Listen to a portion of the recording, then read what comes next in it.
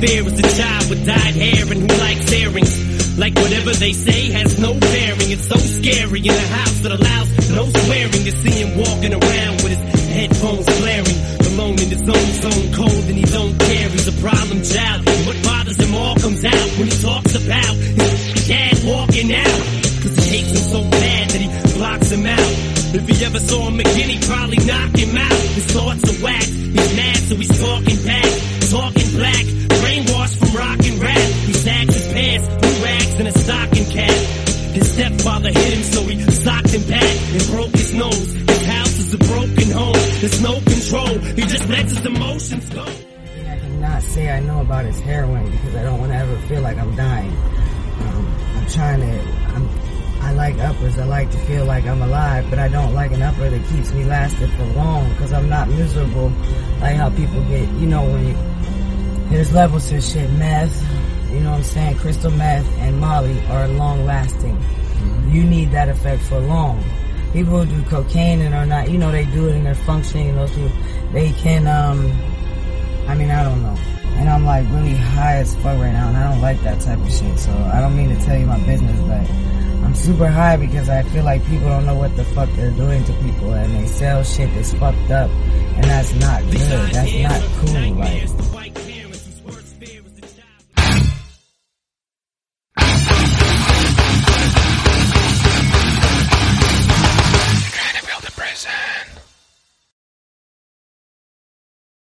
Can you hear me? I can hear you. Good morning. Good morning. Can you hear me? I can. Okay. Got your little young Mark Wahlberg thing going, huh? You know what? It's funny because I was just talking to somebody because I used to be a personal trainer in 2014.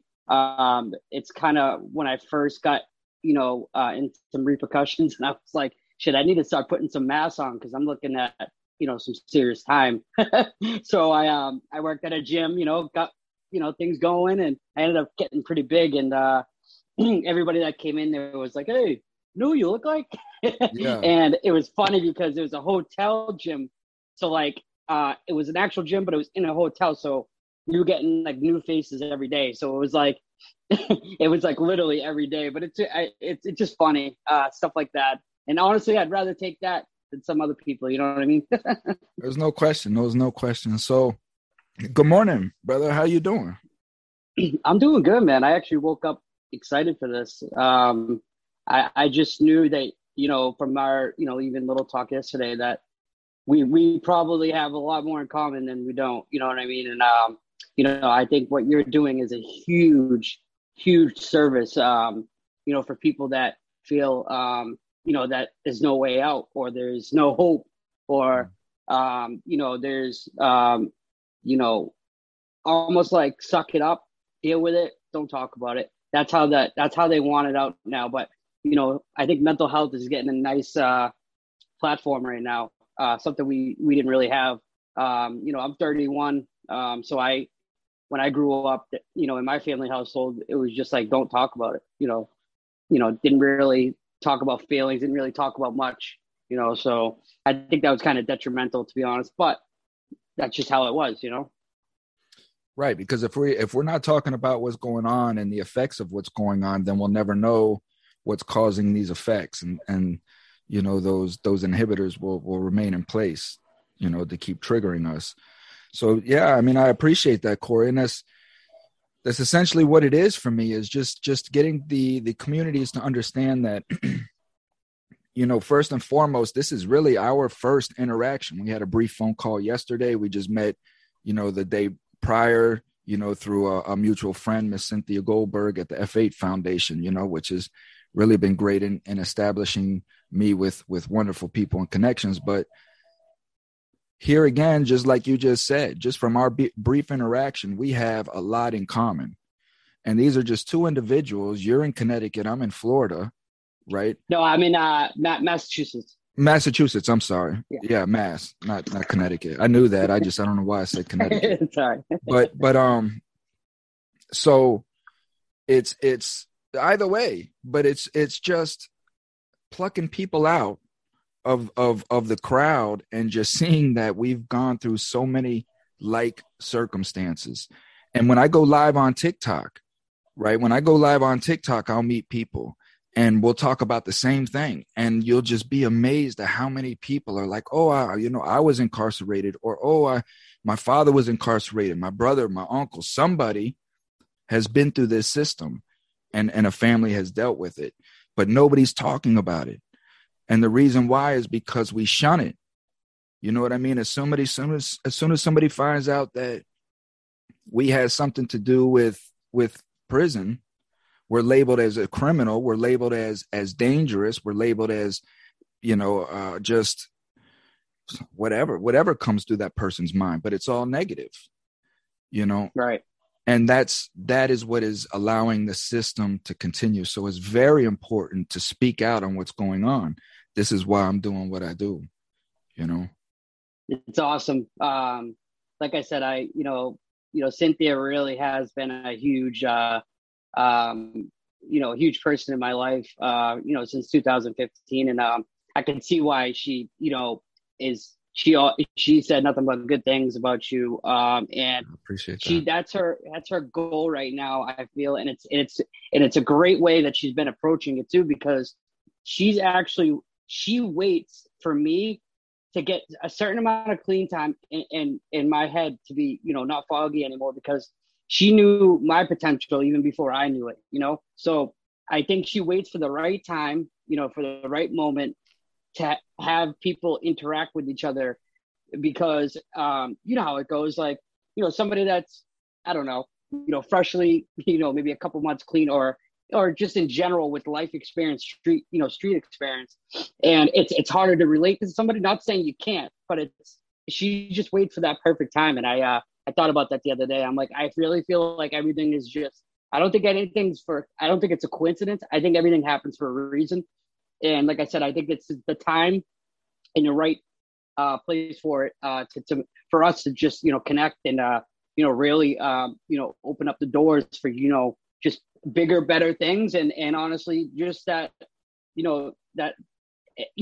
if somebody, at least one person out of these interviews, takes something from it, that's a plus for us. You know what I mean? Like we do stuff like this and we talk about this stuff because we know how it is, you know what I mean? And we know that person just needs that little bit of, hope, because hope goes a long way. And I was always that firm believer that, it's just, I used to use that mentality, man. I would close minded, use my age as like a way for me to keep doing what I was doing. And honestly, one day it just, clicked, and it's funny because we all say that awakening moment, you know what I mean? Like in your life, I'm sure, and then in my life, it was like, you can almost like go to that like one instance where it just switches. Mm-hmm. And it comes out of nowhere sometimes. And, for me, it's all about that repercussions, but those repercussions I feel saved my life. So that's, it's just crazy. Well, the brilliance of Cynthia again, and I think a lot of that brilliance comes from the fact that she's been through the grind, so she understands the mechanics like anybody that goes through it. She's not an outside spectator, and she understands the right place and the right time. She understands that, and I think that's where she marvels in her beauty at. But everything that you said is spot on and is true. And this is why, like with my channel, I'm not worried about likes and subscribes or view count for that.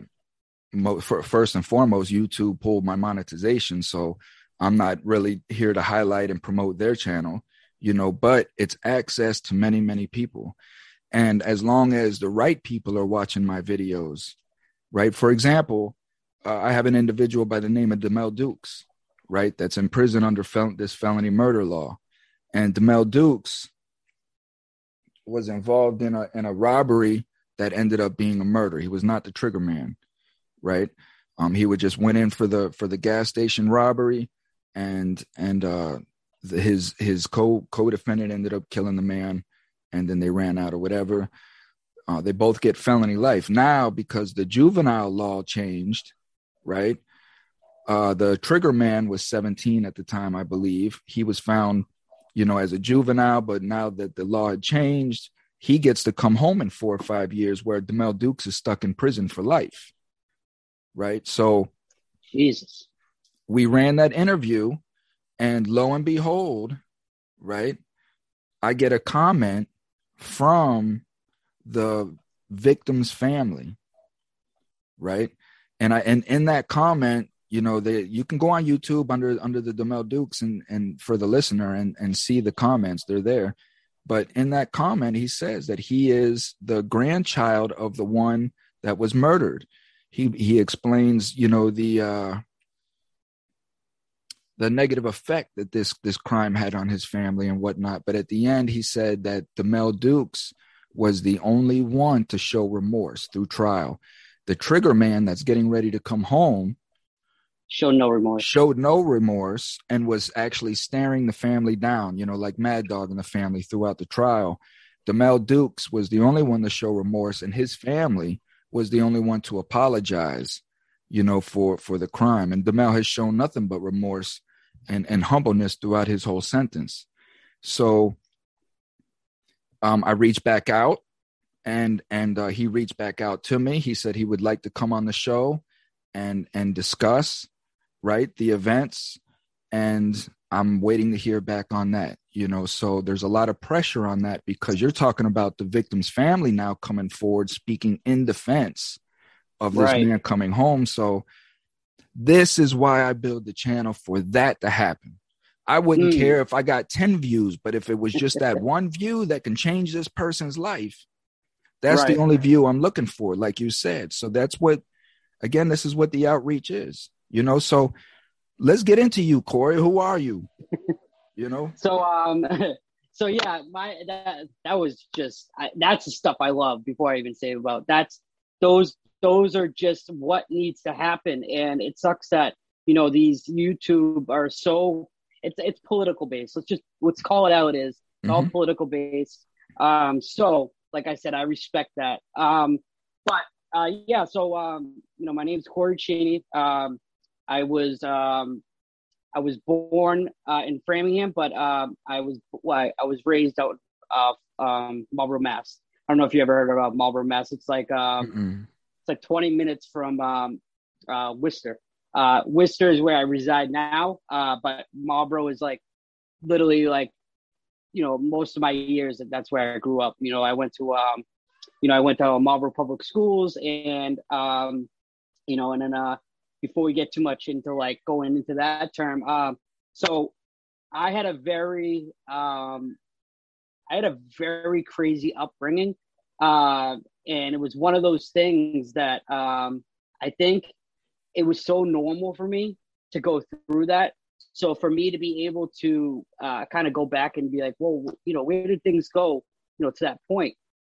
It was almost like chaos was normal. So I everything that I did, and it was chaos, it was just like an everyday occurrence, So it didn't really like feel like it was anything out of the blue. But I'd go to certain friends' house, and I'd be like, wow, like they don't have that going on in their house, and like it's not that I was judging in a sense, but it was more or less eye-opening at times.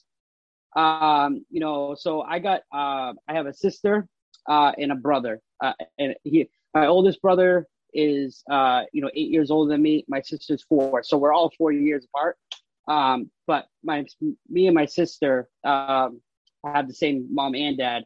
Me and my brother have same mother, different dads. So your brother's half. You and your sister are full, and you're half brother.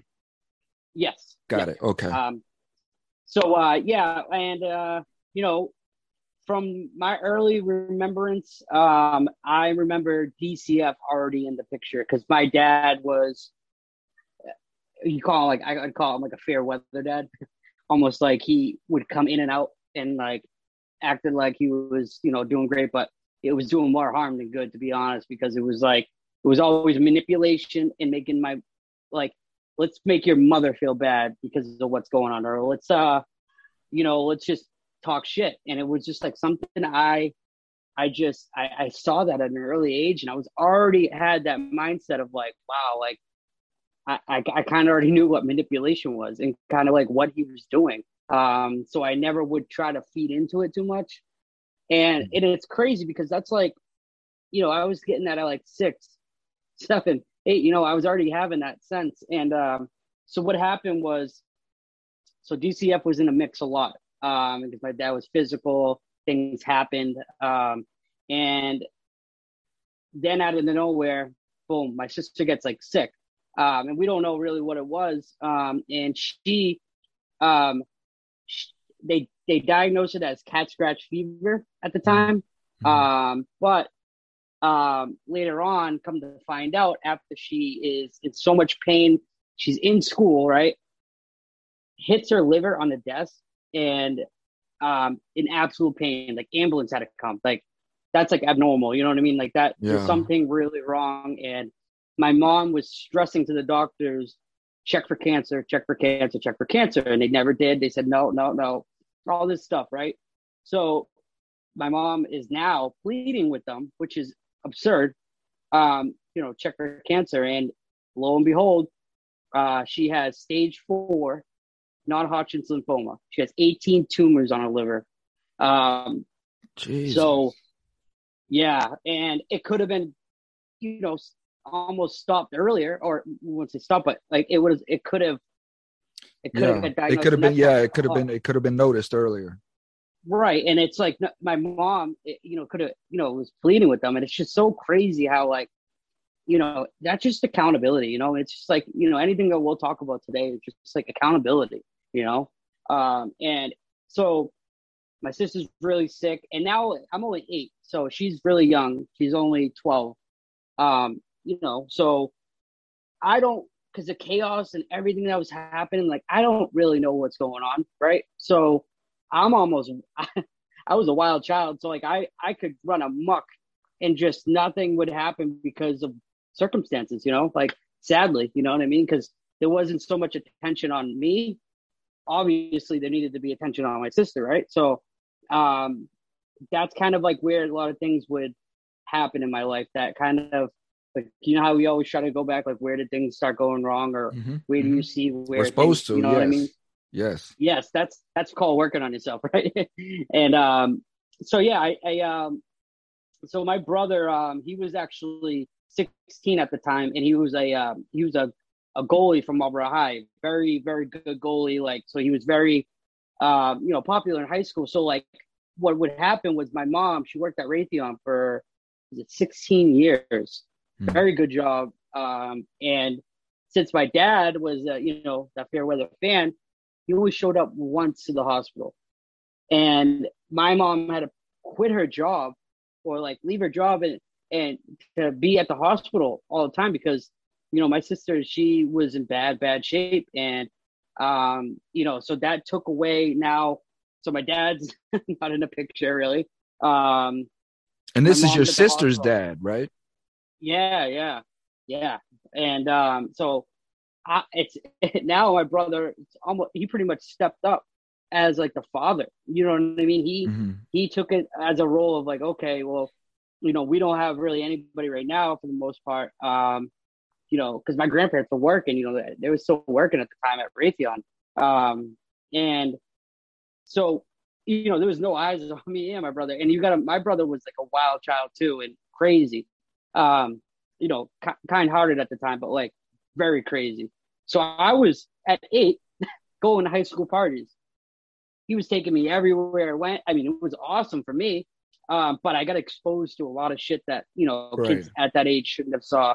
And I don't blame him. I don't blame anybody. I don't blame any of those circumstances of what, what happened to me later on, because I think at the end of the day, even though you're around certain things, I feel like by blaming people, you don't get past that hump. You know what I mean? You don't play the victim too much because, well, shouldn't play it at all, but you know how it goes. It's just like, gotta pursue and gotta, press through.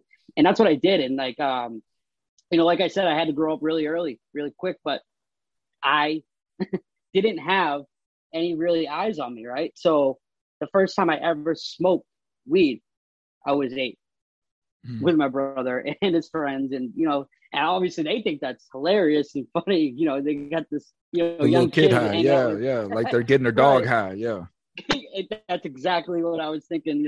When I was thinking about that, and it was. I mean, like I said, I know I shouldn't have been around that stuff, but those are like awesome moments I had because what brother doesn't want to be hanging out with their older brother at that time, even though the circumstances were bad because of that.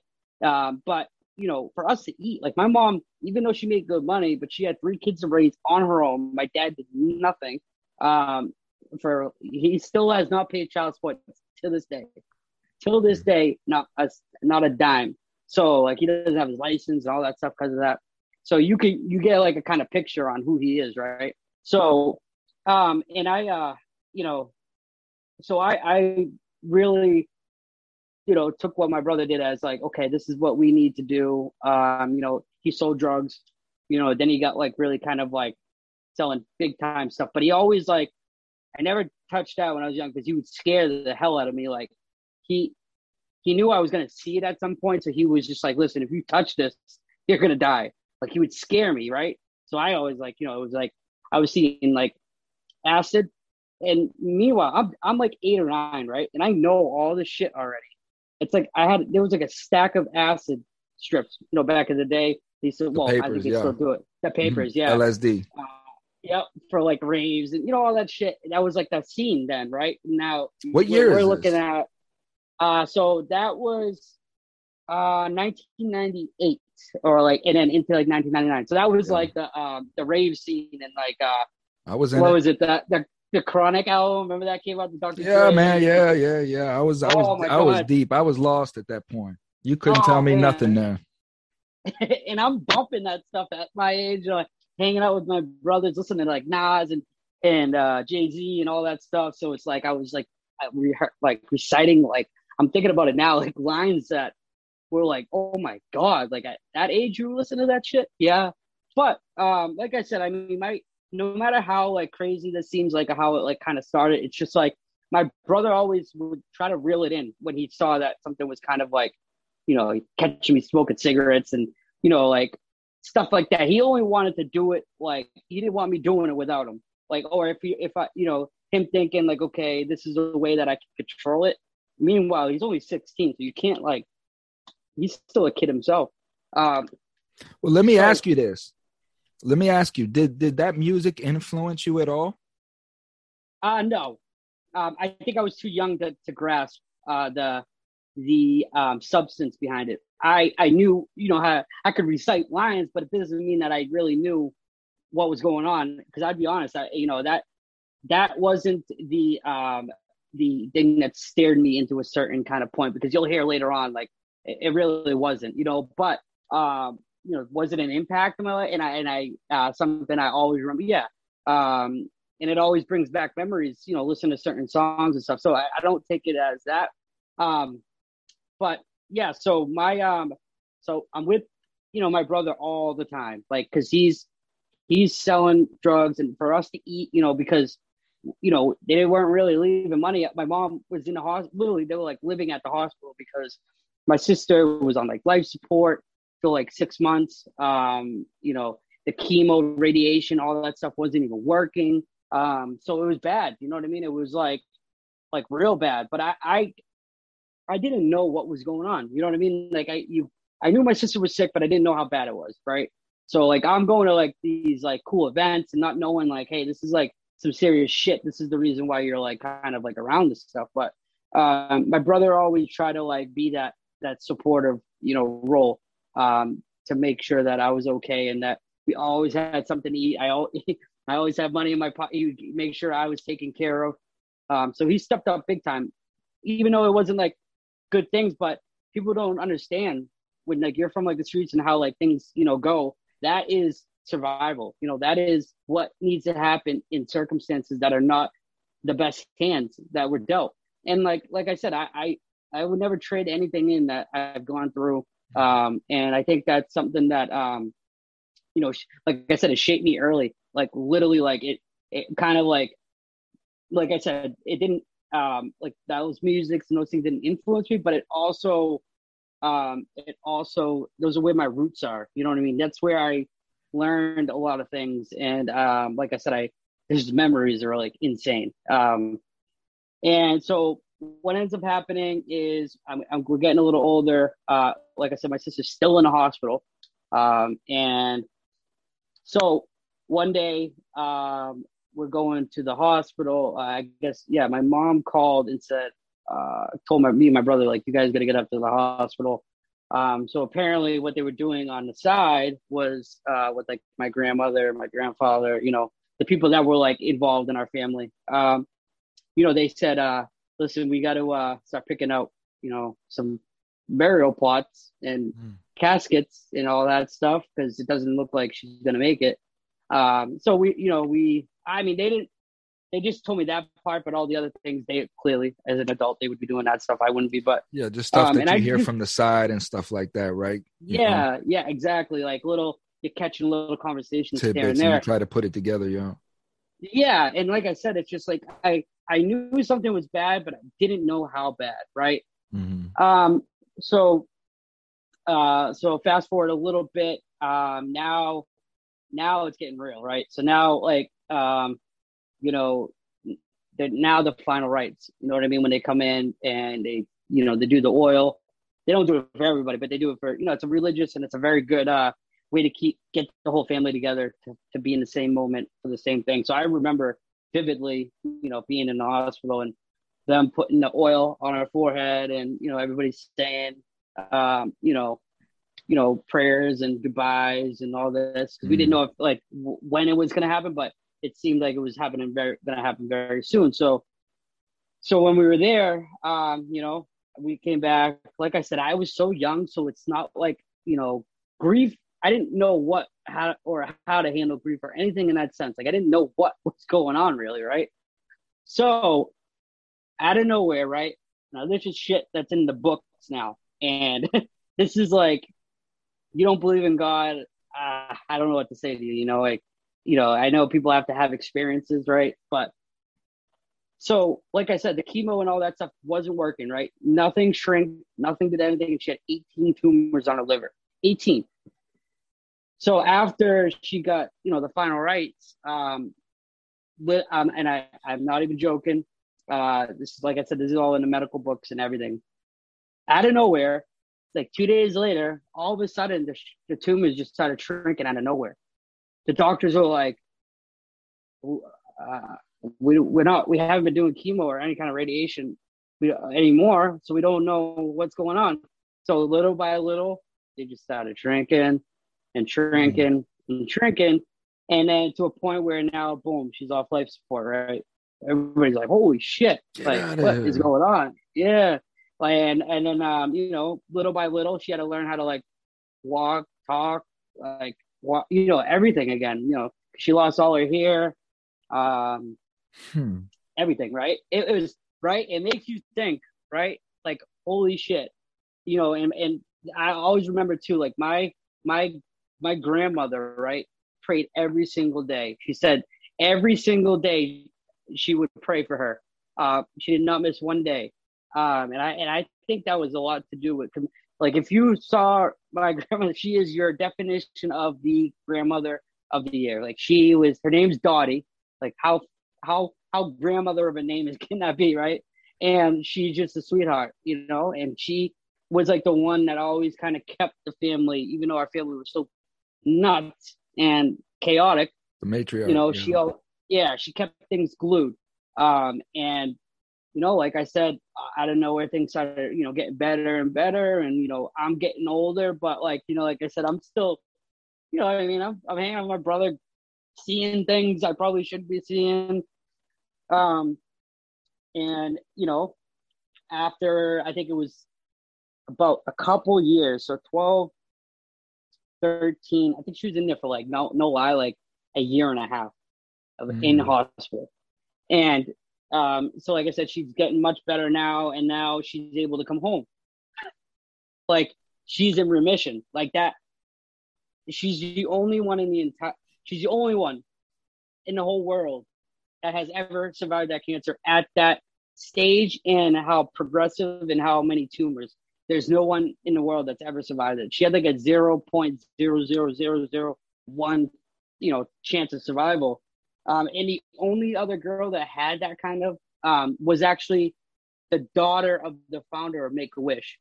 So we were really close to the Make-A-Wish Foundation, like, because I was able to go to like Paul Newman camp, like that shit was insane. Those are it's for families, the ones that got affected by it, right? They don't have cancer, but they were the sisters or the brothers or of that person. And Paul Newman, like he like was all about for cancer and all that. So like we got to go to like we were having like manhunts 1,000 on 1,000 on 1,000 on 1,000. Like that's how many kids were there, thousands. That's beautiful. It was like the best time of my life, like because it was like you forgot about all the chaos and all the craziness that was going on, right? Yeah. Just for that little bit of time, you got to just like, a moment of positivity and joy. People were happy. You didn't have to. There was no.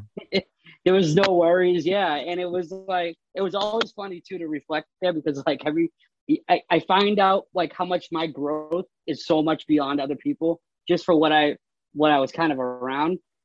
Because these kids have talked about this and like in my head I'm thinking like I'm already thinking about girls and shit and like all these things. It was just like it was thinking back now, the growth level of how quick I did grow up was definitely an issue, but I made the best of it, you know what I mean? And I was like like I said, my brother was like, he ended up, like I said, him and his friends were they were tight knit, like they were all hockey players. That kind of bond with hockey guys, just like that really tight knit group, right? Mm-hmm. So this kid Preston, he didn't play hockey, but he was, around my, my friends and all that. I mean, my brother's friends, and like he seemed like he was like a second brother to me. His name was Preston McCauley, and so now we're setting up to go to Make-A-Wish because now my sister's better. So now we're going to go to, Florida for, for a week, all expenses paid, everything you can possibly think of. Our own, like, it was like, our own, like, I don't even know how to explain it, like a village just for us. Like we had our own like village. Yeah. And like, you got catered and it was the most amazing thing I've ever, been around. But what happened earlier, just before all that, stuff happens, my brother's, Preston was, like I said, very, very close to me. Like he loved baseball. I love baseball. My brother wasn't really a baseball guy, but so I was always able to play catch with him, and he was just an awesome guy, right? He actually, a year before that, took a hit on my brother's he had the acid. Mm-hmm. He actually took a hit at 16, did a full year for and he didn't say anything. It was my brother's stuff he was holding. So he took the rap for all of it, right? So he was like that was the guy, he was a really, really good guy. And like I said, him and my brother would, brawls, like they were always together. They always took care of each other. But so one night, I guess, this girl was either drinking or whatever. Preston was in the back. There was two other girls, and then the driver, and on the passenger side, I guess they were speeding around this, bend on a back road, and it was like an Explorer type. So how they're kind of like they're easy to flip. Yep. Driving like an idiot. So yeah, she was driving like an idiot. Lost control. It flipped the car, and Preston got ejected out the window, like a super. He didn't have a seatbelt on, so it was like a Superman effect. But it was like they were going like 50, 60 miles an hour. Like so, it projected him out, and then he hit a tree head on, like a head on to a tree at that speed. Collapsed, and then I guess they kind of all like crawled out, and they looked at him, and because he's the only one that got ejected. And he stood up and he was like, "What happened?" And then just collapsed. And then he died right there. So, that was devastation to our, So family. So Preston hit the tree? Yeah. So like when he got ejected out the window. He got ejected and he flew into the tree, not the car. Right. And then he stood up and said what happened and then collapsed. But what was the damage that ultimately deceased him? That killed him. Well, they still don't know how he even got up because everything was shattered. It must have been of his adrenaline. Yeah. I guess like shit was like there was some organ that like split in half. Like it was like that's how hard the impact was, right? They don't, like I said, I don't even know how he even had the strength to get up. And you know, that shit was like insane because, you know, I'm really young, right? And Preston's like a brother to me. And like I said, my mom she meant well. She just didn't know how to parent all that well. So she at 2 a.m. comes walking in my room and just says, "Hey, Preston died." And I'm like, "What?" I'm thinking it's like a dream, right? So I don't know. And like I said, I'm only like 10 years old, 9, 10. And then she just leaves the room. And then I'm like, all right. Like now I'm like, can't go to bed. Do you see what I'm saying? Like good mom just doesn't know how to, she just didn't really know how to parent. Like, I don't want to bash her because she is a good person. Well, yeah, it's just, you know, in these instances, like you say, the reflection, it's looking back and knowing that these people, my parents, your parents, our parents, you know, were just trying to survive. Like your mom probably had the pressures of the world on her in the moment. She's got bills. She's got all this shit. Now she's got to deal with your best friend. She don't have time for this stuff. You know what I mean? And it's just, listen, your best friend is just got killed and went back to figuring out bills or who, whatever, you know, and as us as adults, you know, now that helped me with my grieving and my blame as what we said earlier, because it allowed me to process and step out of me blaming and saying, well, before I blame this, let me just look at life from their shoes. How were they making decisions? What kind of pressures were they under making these decisions? You know, because now I'm at their age where they had me at, and I'm sitting there asking myself, in my current condition, would I be able to raise a child accurately and wholesome? There's no way. You know what I mean? There's no way. So that helped me a lot with blaming them, was just understanding that they did the best that they could with the shit that they had going on, you know? Perfectly put, just like that, you know, and it took me a long time to really get that grasp. It wasn't like I was blaming, to be honest. Like I said, I took accountability kind of early. Did I have some reservations on shit? Yeah.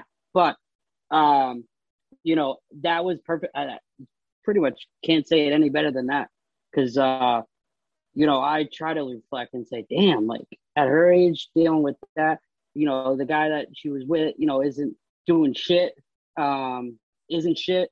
And like, you know, dealing with her daughter almost dying. Now, not only all that shit, but she had to step up. We had like I'm not even kidding, because like we got very blessed when it came to like foundations and like people, you know, donate. Like we got taken care of because how devastating this whole thing was and how like impactful it was to, you know, all of us. And you know, people did us right. Like, and as like a community, they stepped up huge, and I can never fully thank them enough.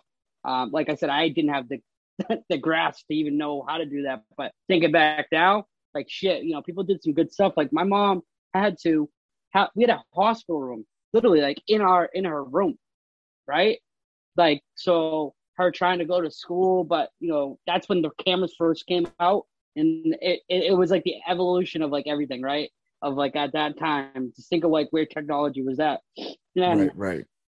So she, you know, is trying to do the best she can. And she had to know how to like administer certain stuff. Like I said, my sister was on, like, this is when I had to like remember back when I first heard about fentanyl coming around, and that she was getting the strips, the things back in the day, and not even knowing, like, you know, now not even knowing what the hell that was. But that's how sick she was and how much in pain she was. And like I said, she had like, you know, the braces for a while, how to like walk again. And it was bad, like real bad. But my mom stepped up and learned so much shit as like almost like a nurse. She turned into like a nurse. And like I still always tell her to this day, I'm like, man, I wish you took on like, or even went. And I know it's a lot. You got to go to schooling for a lot. My mom's, a great mom, but she academic wise, she wouldn't have been able to handle that. But like learning that kind of stuff and helping your daughter, like that was like amazing. Now thinking about it, like I don't know how she did it. I don't know how she got through it. Like I said, it was some really. That's what women do, man. That's what women do. Women find a way to get it done, man. They do. They just step up, and she became like the mother and the father. But I already, you know what I mean? Like my brother was always that intimidator because he's a lot bigger than me. He's like I said, I'm only like 5'5", not that big, but my brother is like 5'10" because we had different dads. So I always tell him that I'm like, you lucked out on the height side, buddy. But so he was like the enforcer. You know what I mean? Like if I didn't want to take medicine or something stupid, he'd be like, oh, I'm gonna tell Steve. So fuck, like I'm not trying to do that. Like that was like the deterrence because I'm telling you, and I think because I didn't fully go off the rails, like when we talk later, but you have to having that male presence in a home is crucial. I cannot stress that enough of how important a male role model for kids' development, especially boys growing up, of having that male role model to really guide you. And granted, I got that, but in a different form. So think like I had like a father brother, which is so weird.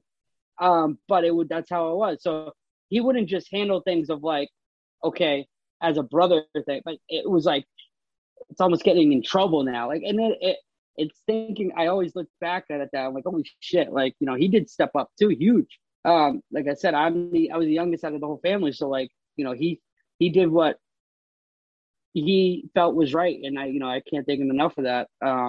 And these are the issues though too, is because now you have a young man that should be worrying about getting his life in place, getting his career started, and what he's going to do with his life. He's placed in the responsibility of a fatherhood, you know what I mean? Right. And has no idea how to even be that. So these are the circumstances. These are the domino effects. So continue. What's crazy about that too is like, because obviously there's so much you can't.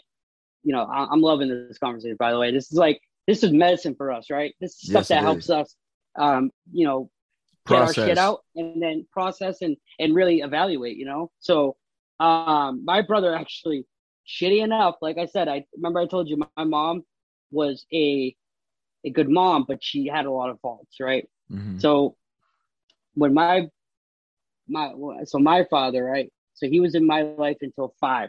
He was in there sporadically, but he was in my life till 5. My mom lied, and so did he, about who the real father was. So my dad wasn't his dad, but he thought it was his dad. Right? So, and my dad was very abusive. So your brother didn't know he was a half brother? No, not at the time. Not when he was really young. No. And you want to know what's crazy is, and these are things that I have a hard time forgiving, not as like a way of like not moving forward, but a way of being like, those are lessons that I would never do, ever. And I'm not here to like I told you, I'm not here to blast anybody. This is what happened. Just about understanding. Right. And this is going to help other people, like really just being able to grasp those tough talks that we were never able to do. And like, the fact that he didn't know who his real father was until he was 16. That's fucked up. Beyond fucked up. And that really fucked with him bad. But was he calling your dad his dad? He was under the impression that this was his father. Yeah. Yep. Oh. Because his father, that he actually has, like I said, there's so many like weird things that happened later on. So how did he find out? So I think it slipped up in a conversation, and my brother found out. Like it was like an accidental. Always comes out, man. The truth always comes out. And my grandparents, I guess, were trying to say like, you need to tell him. You need to tell him.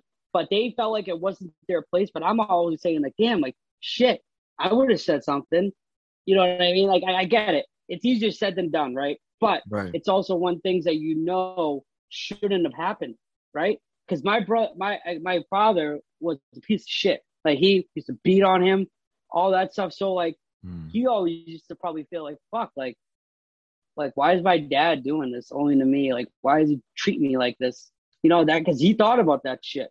You know, hearing that later kind of fucked with like me. Like damn, like you know, I wouldn't wish that on anybody. And like you know, and then one thing that I can always say that I'll never forgive was my mom when she was like 7 months, about 7 months pregnant with me, and my dad used to come home whenever he felt like it, would disappear at days, and my mom just held us, it just was a mom, you know what I mean? Like she said whatever, like it would just handle her shit, but you know, he put her out in a full blizzard, pretty much, you know, with the clothes she had on, made her sit outside, and had my sister sit at the top of the steps and not let her in until he said so. And my mom's like pounding on the door. I could have got killed. Like she could have got killed. I could have got killed. And just to think of like a man doing that shit to a female. And that's one thing that always drove me is I will not put my hands on a female. I will never. You just don't do that shit. Especially if you're married and you got a kid with them like that. And like I said, I ended up finding that stuff out like later, but that stuff was starting to pop around as I got older. So you could see why I didn't want him really around, right? I knew he was my father, but like he wasn't my father, right? So, and it was just so messed up. And to bring this conversation back where it was leading was, remember I always said we were going to Make-A-Wish. I was going there and the support of the community and all that. And what was crazy was going to the Make-A-Wish Foundation to Florida, and Preston died like 2 days before. So he couldn't even go to the funeral. So think of how devastating that was, you know, and we didn't get to go and, you know, process all that shit. And like, these are what I'm kind of tying in of like how like my brother, what he dealt with, you know, at a young age, but stepped up as like, you know, a father figure. But you could see how chaotic shit was, right? Like shit was just like all over the place, you know, crazy things happening, right? You know, my sister surviving the craziest cancer. She was like on TV. There's like a TV thing they had on her. And like I said, now my brother's trying to deal with the grief of his best friend because they were going to go to the military together. That was their plan. So yeah, like you said, how my brother, you know, was taking care of me, but he was trying to get his future together, but he wasn't good in school. Like all the girls did his homework because they knew like what was going on with my brothers, you know, with our family. My sister at that time was still in the hospital, so teachers gave him a pass, right? Yeah. So it kind of fucked him up a little bit because like he took advantage of that shit.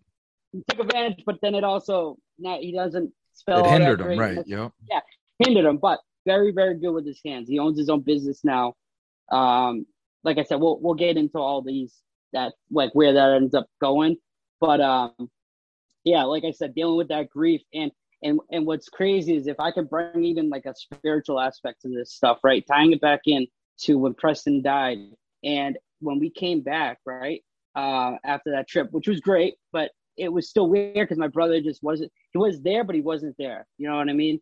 And I remember when I was younger, like when that happened, I ended up moving upstairs, right, to the room up there. Yeah. And I swear to God, I was getting like these knocks on my door and I'm like going and opening, no one there. So I'm like not really thinking too much of it, right? Because I don't know any like what's about to happen, right? Yeah, hold on. Like this is insane and I'll document it. So, you know, all of a sudden I'm like, me and my brother are feeling like somebody was like coming and sitting at the edge of the bed. And well, you saw it kind of like the crease would go down. We're like, what the fuck? Right? And at the time we didn't really like, I told you that shit happened with my sister, right? So you would think I would have more of a believing of the spiritual, but I was still young. Like, I don't know. I have to see it, feel it, touch it to believe it. Right. So then all of a sudden shit was getting like even crazier, right? And my brother was like I don't know what's going on. But I think that Preston's still around. I think he hasn't moved on yet because he died tragically, right?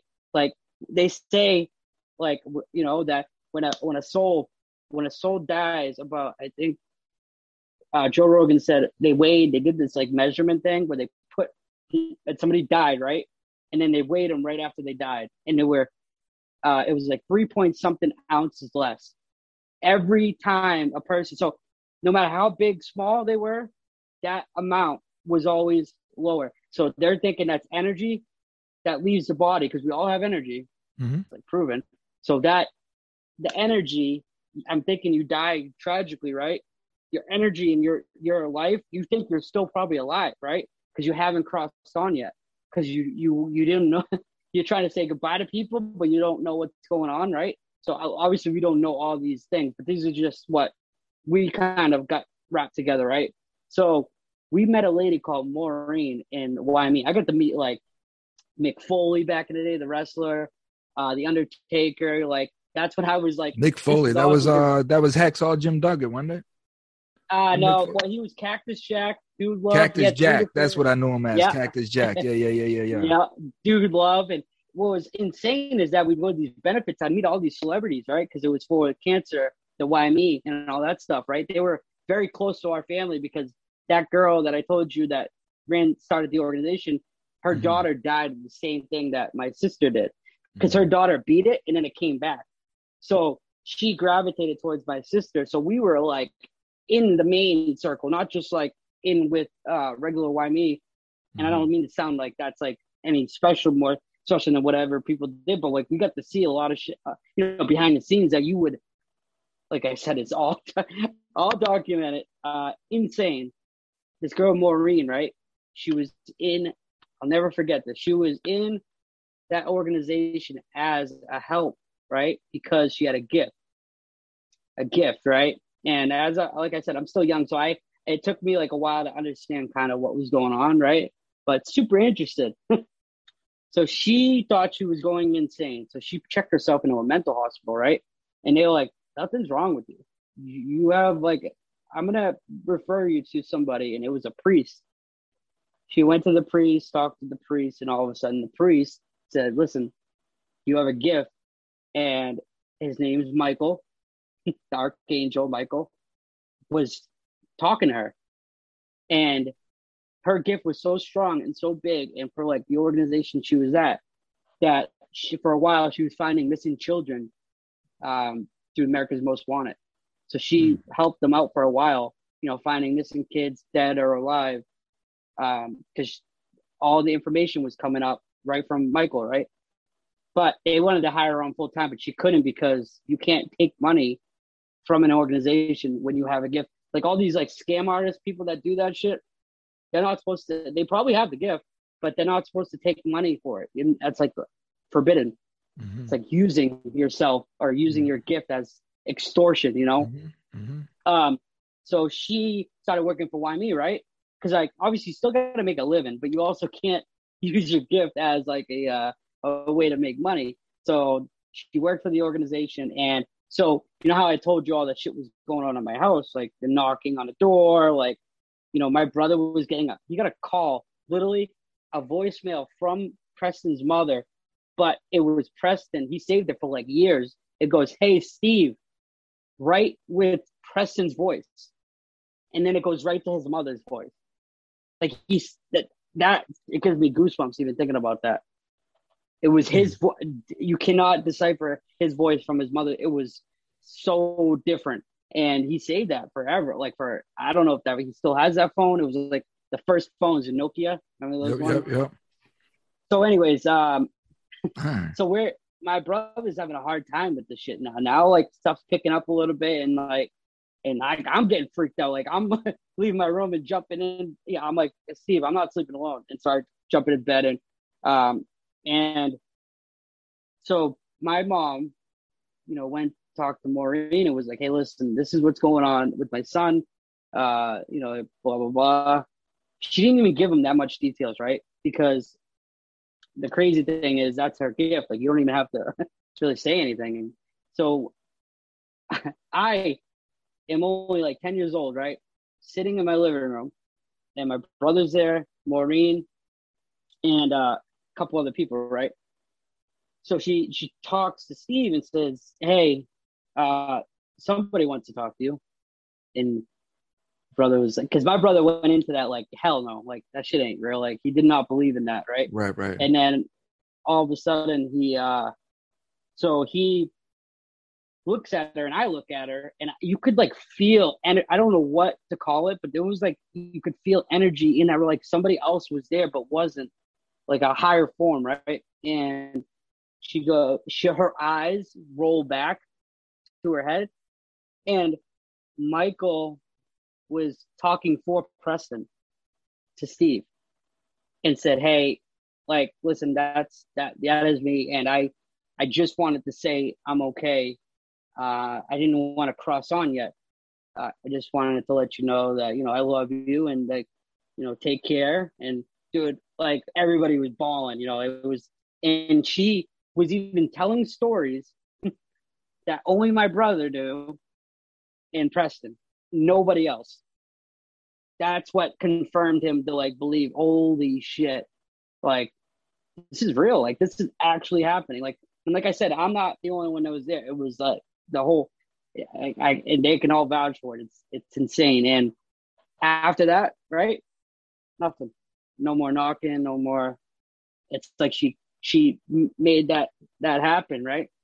So it's like the stuff that I went through from such a young age to just like 10 years old, like, people felt bad. That's why I got away with a lot. Now, like, kind of bringing it back to me is like, I would almost like do shit just to do it because I knew I could get away with it, right?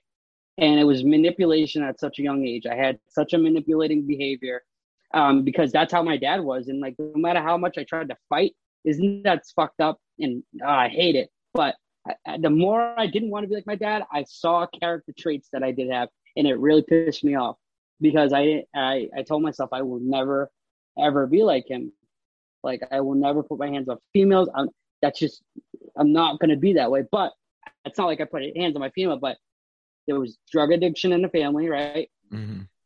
Mental health, like my grandmother on his side was that lady that talked to herself, that crazy lady, but she meant well, obviously, but oh man, yeah. So it was, I got hit with that stick of like mental health and his addiction too. There you go. Dual diagnosed, right? But I never, when all this stuff was going on, right? Because my sister ended up, because she lost her teen years and she got better. She recovered and all that. She rebelled like you wouldn't believe, like like a bat out of hell, like, she wanted to make up for all the years that she lost. So she went out and she just was out of her mind, right? And it caused like turmoil, like huge turmoil, like, because like, listen, this is a girl that shouldn't be here. Like, she should not be alive at all. Right. But when somebody goes to that, like, I can't say how that feels, right? So I can only imagine why she did the shit she did, because she didn't feel like she felt like she lost her teen years, and running away, doing whatever she wanted to do, to a point where now I think my mom has so much on her plate, dealing with bills or whatever. Now things are bad because she lost all that. She lost Raytheon, and she was making like $35 an hour back in the day. So think of like all that money that she could, what I mean? Like, all gone. That 16 years, boom, gone. And so my sister rebelled so bad to the point where my mom couldn't even handle her anymore. Just couldn't. She always ran away, and she ended up had to put her in DYS just so she knew where she was. Not saying I believe in all that shit, but like, it's what needed to happen at that time. What is DYS? DYS is like a group home, like for kids that are wild, reckless, and it's a step before jail. So they put you in like that. It's almost like a section, but you're not an adult, so you can't section a younger kid, right? So that's the way of that. That's like, we'll put it that way. That's like a mini section, right? For younger kids that just do not listen, do not, unmanageable, correct. as they deem so unmanageable. Yeah. Right. Which, there's obviously underlying issues, obviously. And it's hard to discipline somebody that you knew that just survived that kind of shit. Like, how do you even, it's so hard. I can't even fathom doing that. So like all that shit that my mom had to deal with, that's why I always go back to saying like, listen, I knew she tried her best, with certain things. And, things were just out of her control. Like my mom is only 4'10". She's tiny. So she was scrappy, I mean, I used to see her beat the brakes off of some of the girls that, we're in our apartment and causing a ruckus for the kids. And that's what I was like, damn, my mom is crazy as hell. I wonder why I'm nuts. But yeah, so that's, like I said, it was just like something out of her control in a sense. But, you could see where the chaos started happening. And we just, as a group, we're just wild childs. And like I said, I had a great, so where my addiction, where I started seeing, because I smoked at 8, right? I drank a shot that same night. So I technically smoked and drank for the first time. I remember it was like a shot of vodka, and I'm only like 8 or 9 years old. And oh my God, I was like the worst thing I ever tasted in my life. Right. Yeah. So I'm like, I'm never doing that again. Like shit like that. But it actually was crazy because my brother told me the reason why he did that shit, which this is his logic, right, behind it, is he's like, oh, I was just going to try to get it out of your system. I'm like, what? But that's his thought process at that age, right? So you can't like fault him on it. But it's funny to kind of look back and be like, well, I mean, I guess if you're really thinking like that, but, and it kind of did in a sense, because from like 13, I would say, to like 15, I didn't smoke or do anything like that. I played baseball. Baseball was my thing, right? So, I ended up, really falling in love with the sport. So, when I started hitting high school, I went to a trade school. It's called Aspen Valley in Marlboro. So it's a tech school. So you can learn a trade and, academics. And so I ended up taking up carpentry. So, because my brother, started a business in 2001. He was like 21 years old because he got his life back together. Like I said, he was on like Chins and all that shit. He was, like I said, he was fucking, Chins is like almost like you have a probation officer and everything, right? So, yeah, he was fucking nuts. Like I said, and I remember seeing fights, like we'd go to places and shit would pop off, and I'd just see that little kid just sitting there like excited because my brother was nuts. So like he didn't lose many. I didn't see him ever lose a fight. And I seen him get into fights all the time, like beating the bag out of people, like, and it's just his mentality. Like now thinking, like, look at the bullshit he went through. Didn't even know who the fuck his dad was until he was 16, right? And then he has all this pent up anger. He doesn't like to talk about any feelings, no nothing, right? So that was like his way of kind of like, escaping and letting his aggression out, take it out on some other people. And he actually, like, I'm really exposing some shit on it, but I don't care. Like, this is my time to really just put, because a lot of people, I told them about this podcast and like what you were doing, what you were trying to accomplish in a sense, of like, and like I said, I love the message, and I told them like, hey, I'm going to be speaking on this podcast. Like, if you guys didn't know all the shit that I went through, I'm putting it all out there because I want people to know. Yeah, because if you think about it, like, I feel like my first big podcast on, with a guy that's, aligned with the same views as mine, I want to put so people know who the fuck they know who I am, and I'm not going to sugarcoat shit, and I'd rather. Well, history has to be told. History has to be told, and it has to be told accurately, because this is for documentative purposes, because how I'll summarize all of this in the end will just wrap up again, just things that goes on in every community, damn near almost every household, Right. So like the things that you're saying, is going to resonate with so many people. You know what I mean? Yeah.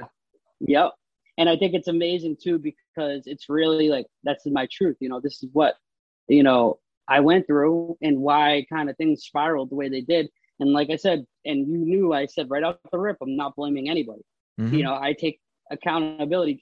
Trust me, it took me a while to get that part, but Mm-hmm. that's called growth, and growth takes time. You're gonna, most times addiction in itself, it takes, 1, 2, 3, 4. You never know. And it's the whole point is you can't, if you mess up, you have to get back to it, because if you don't, that's where you're not guaranteed another day in life, because look at our statistics are not on our side right now, for what's going on. But it doesn't mean that you have to be, what I mean? You can be that person that can change. And, if I can have a message that kind of resonates with, just anybody, I feel like anybody can take that, run with it, and have hope and succeed. And like, I heard stories that definitely helped me get my shit together in a sense, because, and even like caring about your, so I don't know everything, but just from what Cynthia told me, like you've been through a lot. So it's like, knowing and talking to somebody that's been through a lot, that's even better. That's why we're doing this, is like I said, it's like, this is like our medicine. Like, this is what we do to, get better and spread the message. Cause you obviously been very, very suppressed by the political side of all the bullshit that's going on. So, it's good that hopefully, they get my ass on there. They're going to freaking ban me on there. Yeah. I don't hold back. And like I said, so kind of going back to that, with my brother and my sister and like where we were at as a family unit, it was very chaotic. So my sister never graduates, high school, which is sad, and we were all trying to like I was very good at school. Well, I wouldn't say I was very good in school. From when I was young, I was that type that didn't have to study and I could still get manageable grades. And I in high school, once it got to that point, like I was like a pretty good athlete, in Assabet. I did my work, didn't really have to study, and I got to mess around. Teachers didn't know how to really handle that. You know what I mean? Because what do you discipline him? He's getting good grades. Right. What? And he's an athlete. Like, what do we do? Like, right. We can't, like, they try to discipline me. I didn't listen. Like, I was very rebellious, but yeah, they couldn't figure out how to challenge you. No. And my nephew, right? Actually, even the break on that, my sister was never supposed to have kids because of chemo, radiation, all that stuff. You're not supposed to have them. So just another miracle shit happened. She has 5 kids. 5 kids. Yeah. And actually one of them, Thomas, is like who I kind of was. And I can see where he he's just turned 15, right? 6'4", like 2 something. It's a monster already. He didn't get his dad gene from our side. And he just turned what? From 15. 15? Yeah, he's huge. Good God. Yeah. Plays basketball and all that. But I'm finding out he's hanging out with certain, I got to kind of, put his ass into shape, make sure, my brother's doing a good job with that too. Okay. So that stuff ends up happening. Like my sister gets pregnant at like 18 and she was like a runaway. She ran from DYS, met this guy, which he was no good, but he was on the run. So it was just like a chaotic kind of scene. But my mom tried her hardest to keep, her from not going off too much to deep end, right? But she ended up, her first child my mom ended up taking custody of her, so that she could have a better, like, because you know what the hell my sister was gonna do, because like I said, she has the genes like of my father, the bipolar, and we don't even know still to this day. She's gonna get checked on certain things because of what she went through, right? Of course, yeah. And when you're on life support for that long, that fucks your brain up bad. The oxygen to your brain, and it's just, I feel like that's a very crucial thing that happened. Yeah. And that's why, like I said, like our family, like I said, is very toxic and always fighting. And I could see why, like, she would say things like wild. You would be like, what the fuck? Where did that come from? But it's just, it wasn't her fault. I couldn't always blame her in a sense, because I felt like there was a lot of underlying issues that she just didn't deal with yet. And like I said, mental health wasn't like a thing to talk about, right? At that time. And nobody really discussed it. And they tried to do counseling. I literally went in there and didn't say a word. The lady's like, I don't even know what to do. So like they kind of tried to do what they could because of like what happened, you know, in our family. So now it comes to high school. You know, now it's like I have all this freedom now. I kind of like my mom's got custody of my sister's kid, right? I'm still in high school. I'm only 15. So I'm an uncle already at 15. And so now I'm pretty much doing, you know, great. I'm doing good in school. You know, I'm smoking, drinking on the weekends like that. I was still able to do that and function, you know, in school and get good grades, right? So when it came time to like, I thought because like my brother was a carpenter, right? My uncle was a carpenter. I thought it was just like in our family, like it was just going to be something I'm going to do, right? But not really knowing I didn't want to do that. Like I only did it to appease, I guess, you know, my brother and to think that was like, but you know, I knew deep down, like that's just something I'm definitely not going to do. Like, but you know, that's where all the trials and tribulations end up happening because I mean, nobody at 18 knows what the fuck they want to do with their life. Like, could you think of anything at that age that you would be like, okay, this is definitely what I'm doing? I didn't want to get into debt. Nothing realistic. Right. And I didn't want to go to college and go into debt. Like I said, my experiences and who I hung out with, like almost, you know, like I said, I was 8 and I'm hanging out with people double my age, like 16. And so like, as I got older, I knew more about things than other people did. Right. And not just because I was smart or whatever, it was because of what I was surrounded with. Right. So like I had to grow up quick. And so I knew, don't go into college if you don't think you're doing that trade or whatever that is, because you're going to get into debt. I saw friends that were already in college, right? And they were like pissed that they even did it because now they owe all this, you know, money back. And I'm like, I'm not doing that. Like, I'm not. So I took the route, you know, into something I quote unquote didn't want to do, but I felt like, I'm like, shit, well, whatever.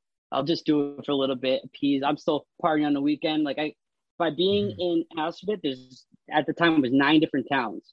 So like you got to branch out to all these different towns, these house parties where you meet all these people, and then that person lives there. So your base is very spread out. So I had so many different groups of friends because of different areas. Which was awesome. I honestly think most people should go to tech schools. Always have a backup plan, right? And what's it called? I went at it.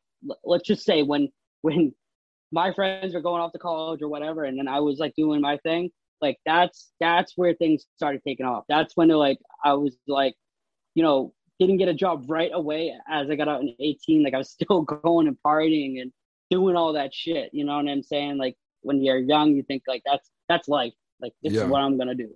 I'm gonna party like crazy. And I didn't get in any hard drugs yet. So I was, you know, smoking here and there, and then I was drinking, but I kind of like was that type that drank to black out.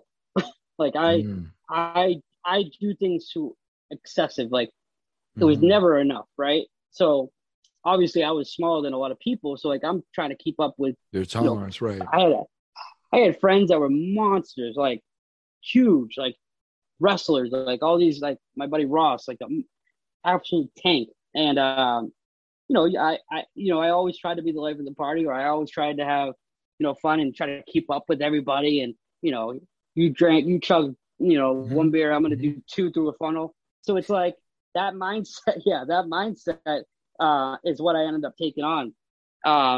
And I just remember how like at one point I'm like, I was thinking like, shit, my brother was like, dude, what the fuck are you gonna do with your life? Like he said, like he made like a comment, right? As I was going out, and he saw that, you know, but I ended up getting a job at Monarch Supply, but I was like the receiver. So like I was handling the fork truck and bringing in paint, Benjamin Moore paint, and all checking in all the supplies for the store. So like, you know, it rapidly changed to a full-time job, and I haven't never done that before, right? This is my first like real job as doing like, you know, for a company. And I was doing like 40 plus hours, right? So somebody that hasn't done anything like that and they jump right into that, it's, you know, it's a lot. And I'm trying to do my best, you know, because I'm partying on the weekends and I'm doing you this. still got to I got all that stuff that I feel like I need to do, right? So I'm not sleeping much, waking up hungover or whatever.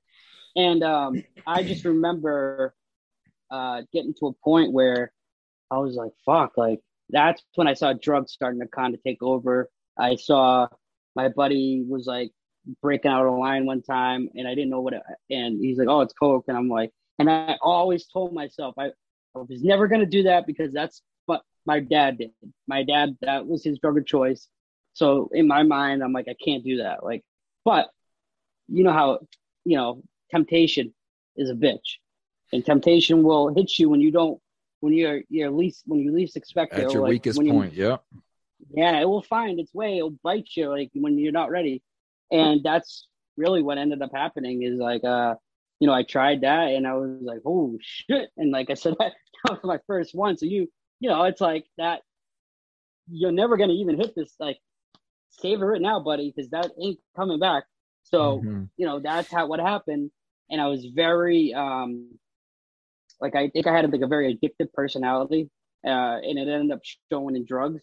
So like I would obsess. And even with baseball, you could even stem it back to when I was younger, right? Like if I went like 2 for 4, I was pissed because I'm like, well, why didn't I go like 2, 3 for 4, 4 for 4? Like, you know, I was very critical of myself at a young age, and I was very competitive, like super competitive, like where it's bad. And so when that kind of happens, it really shifts you to a point of like obsession, right? And how obsession can turn, you know, really bad. And that's what ended up happening is just like I had all these groups of friends. So there was always something going on, right?